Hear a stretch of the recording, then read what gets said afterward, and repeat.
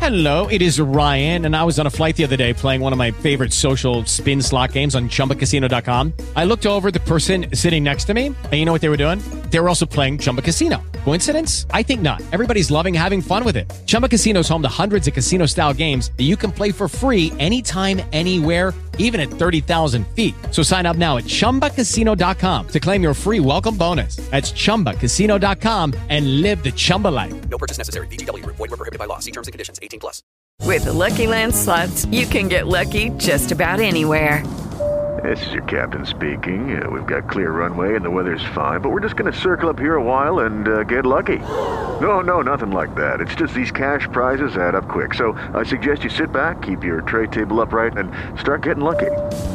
Play for free at LuckyLandSlots.com. Are you feeling lucky? No purchase necessary. Void where prohibited by law. 18+ terms and conditions apply. See website for details. My mother never let me look at the family photo albums. I never knew why. Whenever I asked, she would tell me that they were old and fragile and would break if we got them down from the shelf.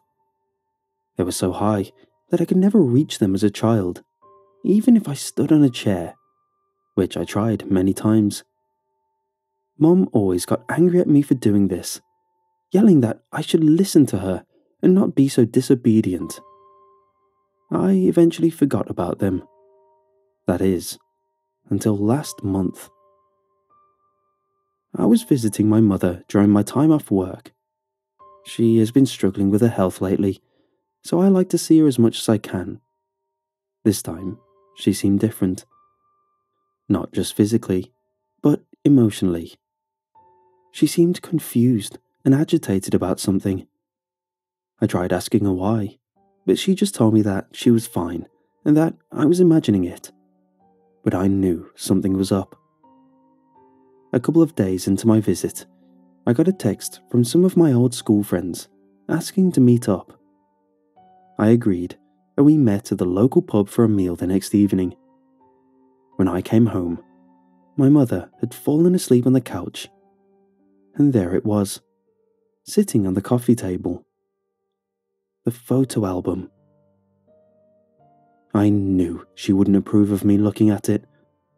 But hey, why would she need to find out? I knelt down next to the coffee table, being extra careful not to move the album from its original position. I slowly opened the front cover. It seemed normal. Pictures of Mum and her siblings as kids, and my granny and granddad. On holiday, at Christmas time, birthdays, you name it. I had no idea why Mum kept them from me. That is, until I found the picture that has changed my life. This particular image caught me off guard, as it was so creepy and unusual. It sent shivers down my spine. It was one of the oldest photos in the album, dated 1945. It's in grayscale, obviously, and depicts my grandfather as a teenager holding a baby. The most disturbing baby I have ever seen. Don't get me wrong, I don't hate kids. In fact, I'm really good with them. However, this baby was different. She didn't look like a baby at all. Her proportions were of a baby, but her face, God, her face.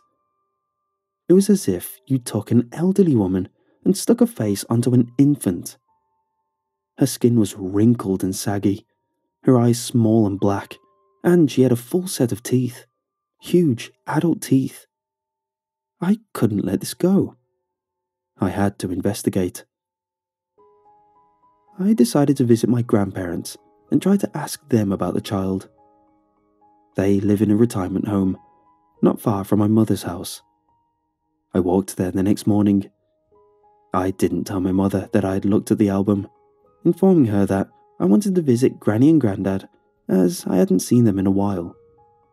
When I got to the home, I signed in and asked the head carer if I could have somewhere quiet to speak to my grandparents privately. They let us into one of the unused bedrooms. I was anxious, although I had been thinking for some time about how to approach the subject. I engaged them in some small talk first, as it seemed polite, and I didn't want to come across as pushy. Then I asked, "Do you have any other sisters?"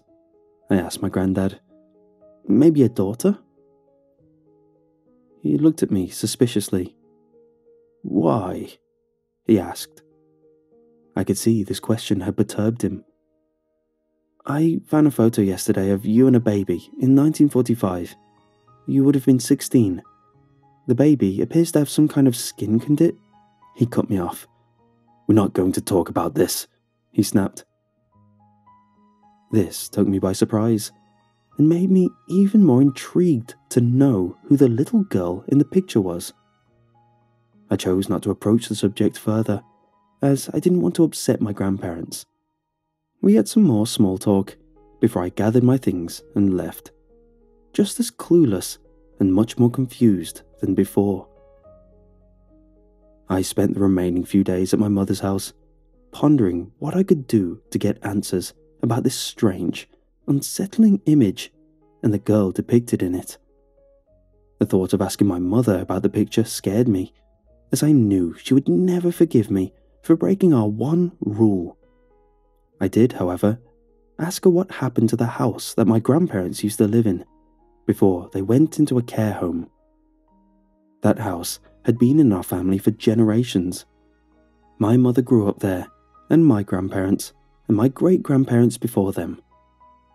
She told me that my grandparents still owned the house, but no one lived there. It stood abandoned and empty. This intrigued me, as I knew that house may hold clues to this twisted and bizarre puzzle. I knew it was wrong to explore the place without asking my grandparents first, but I knew they would say no. So, I decided I was going to do it. I was going to break into the house and search for answers. I decided that the best time to do this was on the way back to my town, as the house was in that direction, but was closer to my mother's house, so would save me the time of driving to mine and coming back again. I left on the Sunday at around noon. I kissed my mother goodbye, feeling guilty for the betrayal of her and my grandparents' trust that I was about to commit. I got into the car and drove out of town as if I was going home. But instead of turning onto the motorway, as I typically would, I turned into a nearby village on the rural outskirts of town. I knew where the house was, as my grandparents lived there when I was little. The house stood in decent condition, bar the unkept garden and a few chips in the plastered walls. I got out of my car and peered in through the downstairs window. The house was empty, as I had expected. I walked over to the front door. It was locked, but I slammed into it with all my strength a few times, and it flung open. The first thing that hit me was the smell. It was a rancid, musty smell, like rotting vegetables mixed with old shoe polish. The house was cold. In fact, it seemed even colder than it did outside. I stepped diligently in, even though I knew there was no alarm system. The walls were covered with flowery wallpaper that now looked comically dated. It was like stepping into the past. The kitchen was tiled, and the rest of the house was floored in dark brown carpet. The kitchen diner was empty, apart from an old log burner oven and a single dining chair. I moved into the living room. To my surprise, there was an old television. I tried switching it on, but it only came up with static. There was a cupboard built into the wall, next to the doorway which led to the landing. I looked inside and found a box. Excitedly, I pulled out the box, which blew dust into my face and made me sneeze. I placed the box down onto the carpet and squatted down to open it up. Inside was a collection of items that seemed as if they belonged to a little girl.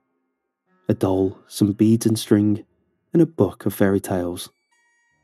This was a big breakthrough for me, and so I put the box into the boot of my car before re-entering the house. I walked back through the kitchen and the living room and entered the hallway. There were stairs along the right side of the wall and a corridor along the left with a door at the end. I decided to see what was in there. To my disappointment, it was just a small bathroom with a toilet and a sink. I headed upstairs. There were 4 doors coming off the upstairs landing, 2 on each side and 1 on the back wall in the centre. I decided to check the rooms on the right-hand side first. The first one was a small bathroom with a bath and a sink. The second room was a tiny room with only a toilet.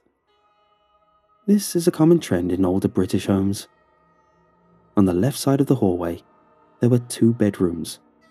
One master bedroom with a sad-looking bed frame in the middle with no mattress.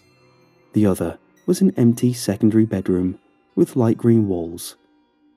Now, all that was left was the single door at the end of the hallway. I opened it, expecting another bedroom. To my surprise, there was a set of stairs leading up to the attic. The narrow, walled stairway looked dilapidated and ugly. There was no paint or wallpaper, just exposed brick. The stairs were wooden and rickety looking. I wasn't even sure if I should go up there, but I knew I would never stop thinking about it if I didn't. I put my foot forward onto the first step, gingerly shifting my weight onto it. The step creaked like a rusty old door hinge. I cautiously climbed up, keeping my hands on the walls. The attic was empty and even colder than the rest of the house. It almost felt freezing. I wandered around the room, examining the walls and making sure I wasn't missing anything. I decided that there was no more to see and that it was time to head home. I turned to walk back to the staircase when I heard it. A deep, guttural moan. It sounded like an animal maybe trapped in the wall. I felt sorry for it and felt that I had to do something. I walked into the middle of the room and froze, listening for any indication of where the sound may be coming from. I heard it again. It seemed to be coming from the floor. I lay down and pressed my ear against the cold, dank floorboards. I heard the quiet sound of breathing. It was chesty and sounded almost like wheezing, as if whatever was trapped down there was having an asthma attack. I ran out to my car and drove to the local DIY store to pick up a hatchet. I was filled with despair for what I was about to do to my grandparents' house, but I couldn't just let the creature die down there. I drove back to the house and made my way back to the attic with a hatchet. I started at the floor as my heart filled with shame and disgust, before swinging the hatchet and chopping into the wooden floorboards. The wood cracked with a loud crash. I kept cutting away until the floorboard was loose enough to dislodge. I moved the wooden slat aside and turned on my phone's flashlight. I shone the bright light into the hole. There was a narrow crawl space, full of dust and cobwebs, but I couldn't see any animal. The fetid smell that had hit me upon entering the house was nauseatingly strong. I tried making some noise to call over any animal which could have been lurking down there. Then, I heard a scratching sound, like something shuffling along inside the crawl space. Something which clearly didn't have much room down there. This surprised me, as I had presumed it was something small, like a rat or a hedgehog. But this seemed to be something larger, something which was squished and struggling to move in the crawl space. The hole from the single removed floorboard was not large enough to get my head through to take a closer look. So I got back up and picked up my hatchet to remove another floorboard. This one came up much easier than the last, as I had the gap to get my hands in and pull it up. I poked my head down into the void. What I saw will never leave me. There, in the corner of the crawl space, was the most repulsive and disgusting creature I have ever seen. It had human flesh that sagged like a puddle around its lump-like body, as if it was wearing a skin that was far too big for it. Its lifeless, hollow black eyes stared back at me like I was looking into an eternal darkness. It seemed almost human. It had hands and feet, with nails that curled around like infectious, discolored spirals. It opened its mouth to reveal the most rotten and vile teeth I have ever seen. There were many of them, racked up inside the mouth of the being, as if it had grown multiple sets of teeth on top of one another. They varied in decay as they went further into its mouth. I wanted to run, but I couldn't move my body. I was paralyzed with shock and disgust. The thing looked at me, reaching out one of its saggy, gnarled arms. It was almost as if it wanted me to help it, like it didn't want to be down there. Its eyes looked almost sad. I got up and decided to call someone. I called the police. I didn't know what else to do. The cops arrived about 10 minutes later. I showed them the entity, slumped inside the crawl space. They demanded that I leave. I asked them to keep me updated, but they didn't reply. Petrified and utterly dumbfounded, I drove back to my home. I didn't know whether to call my grandparents or mother, or to leave it. Did they know about this? I distanced myself from everyone for weeks. I was unable to go to work or even eat most days. I lost a lot of weight, and my hair was long and unkempt. I need to put an end to this, I thought. I got in my car and drove to my mother's house. I knocked on the door. It opened, but my mother wasn't standing there. A young man stood in the doorway, about my age. "Who are you?" I asked. "Who are you?" he asked. "Why are you knocking on my door?" "This is my mother's house," I stated, confused. "Well," he said, "unless I'm your mother, then you must have the wrong house. I moved here a week ago." I just ran to my car. I was on the verge of breaking down at this point. What the hell was going on? I rushed to my grandparents' retirement home, ignoring the speed limits. I ran up to the door and barged in, leaving the door open as I ran to the front desk. "I need to see Janet and Frederick Worth, now," I demanded. The receptionist looked at me, confused. "Haven't you heard?" she asked.